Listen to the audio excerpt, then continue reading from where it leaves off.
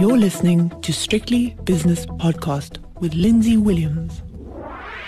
The basket of commodities represented by the CRB index rose from only just over 100 at the beginning of the COVID crisis to a level of 350 earlier this year. And now it's just over 300 after a significant pullback. So where to now for commodities? With me is George Cheveley, portfolio manager at 91 in London. It's been quite a meteoric rise and people talking of super cycles in the commodities markets across all sectors, or most sectors anyway. George, where do you see it now? Give us an overview before we get more specific. Yeah, we're at a very interesting stage for commodity markets because looking forward, we've still got, high energy prices, particularly in Europe, which is curtailing supply for many commodities and causing a lot of disruptions. We've got low inventories around the world for many commodities and still a lot of logistics issues. But on the other side, we're facing, the look of recession in Europe, potentially in the States, and not a strong recovery so far in China. So people on the other side worrying very much on the demand side over the next few months, which leaves us in a rather balanced position and actually really explains the current volatility in prices as the market tries to decide whether we're going to be in deficit or surplus over the coming months. And of course, there are so many other fundamentals to look at, notably the level of the US dollar, certainly for dollar-based commodities. I mean, as we speak, there's been a bit of a sharp sell-off in the US dollar, but overall it's been a dollar bull market. And does that affect, well, obviously affects the investment equation when it comes to commodities, but is it a more long-term and more sinister influence? I think it's interesting, actually, because we can talk about lots of factors, but the dollar correlation between commodities and the dollar over the last few months has been pretty much lockstep. And that relationship does become very strong at times. I actually think it becomes very strong when the markets are uncertain about the future and not sure, which way to trade. So they tend to follow the dollar. So we've seen a very close correlation over months as markets really are trying to decide whether we're going to see deficits or surpluses over the coming year. What about sectors now? Because when I mentioned in my introduction the Commodity Research Bureau Index, that covers everything. And there are certain commodities that are created more equal than others. What do you like and dislike at the moment at 91? We like agriculture. We think we've seen a good rise in some agricultural commodities, obviously prompted by the war, but it's not so much the grains themselves, which have actually pulled back, thankfully, quite a lot. But we still see fertilizer prices as being supported. One, of course, because one of the major inputs is energy for a lot of fertilizers. And then secondly, of course, a major supplier of potash to the world is Belarus and Russia. And that clearly is a bulk material that has been severely disrupted by the current war. Energy, we've remained positive on.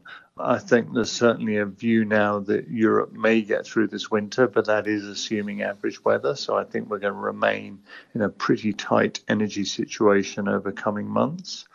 And on the metal side, it's definitely been a tougher period because if we're seeing recession coming, then obviously metals demand will pull back. But in many ways, on the equity side now, we see them pricing that in. And in fact, if you look at the risk, probably the risk is we will see supply disruptions cause metal prices to move higher over the coming year. Has it been the case, and again, I refer to my introduction, where the market in the form of the CRB index tripled in value?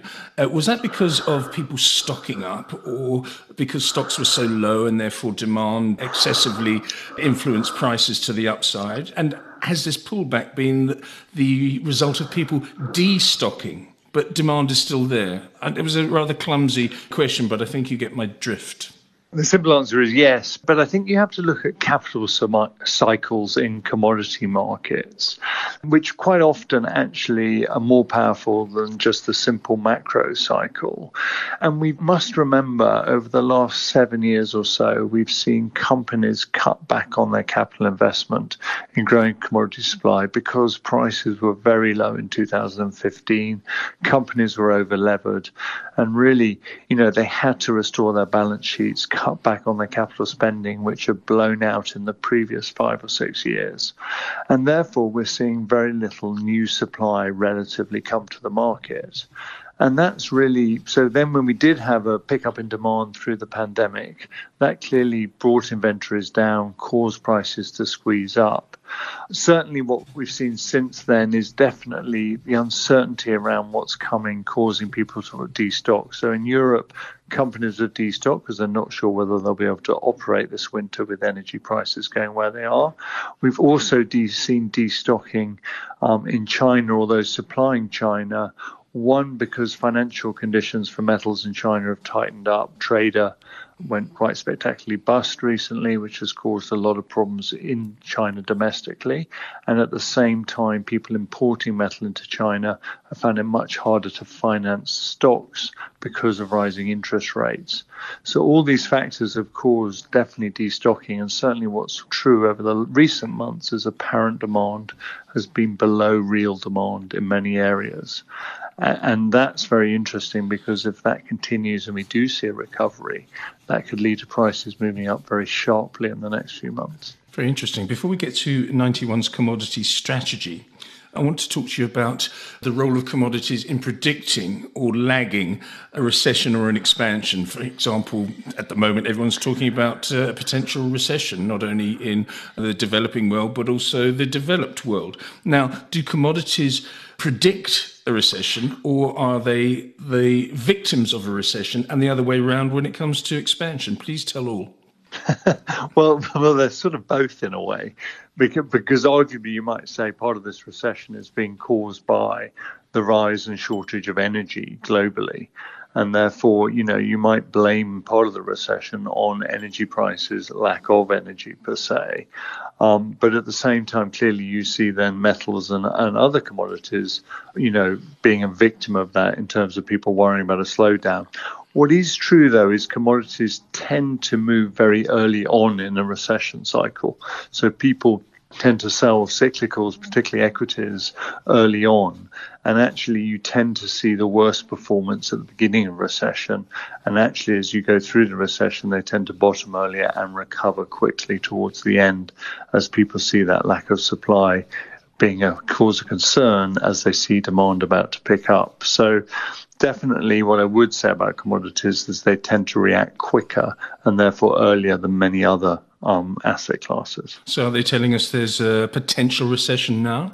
Yeah, well, I mean, some would argue we're already in recession in many parts of the world, and I think certainly we expect to, so we're seeing a slowdown as we speak around the world, maybe not in China, but certainly elsewhere, being caused by high energy prices, and whether we're technically in recession or not really doesn't matter. You're definitely seeing that slowdown. Okay, lots of moving parts, lots of factors to take into account, and you have to take them into account as portfolio manager at 91. What's your strategy at the moment, company-wise? Yeah, it's an interesting one because on the company-wise, we look at the macroeconomic outlook, and one might, say we've got to be pretty cautious, worries about recession in Europe, even the States slowing down, and clearly the Fed have been very vocal about saying they want the economy to slow and inflation to come back. But then when you look at equities and their valuations, to us, they appear very good value at the moment. We're seeing double-digit free cash flow yields and even return to shareholders from many of the resource companies. And whilst we expect some commodity prices potentially to moderate over coming months, we actually see companies' cash flows and balance sheets incredibly strong. And therefore, we're minded to maintain our positions in those companies, not least because if you look beyond the short term, the medium-term outlook for resources still looks very strong because of the energy transition and all that is entailed by that in terms of switching out of fossil fuels towards renewables, which require a lot of metals, etc. But all of those issues, we see a demand for materials generally remaining very high. George, thank you so much for your time. George Cheveley is the portfolio manager at 91 in London. The views and opinions expressed in these podcasts are those of Lindsay Williams and various contributors and do not reflect the policy, position or opinion of any other agency, organisation, employer or company associated with strictlybusinesspodcast.com. Assumptions made on the analyses are not reflective of the position of any other entity other than the speaker or the author. And since we are critically thinking human beings, these views are always subject to change, revision and rethinking at any time. Please do not hold us to them in perpetuity.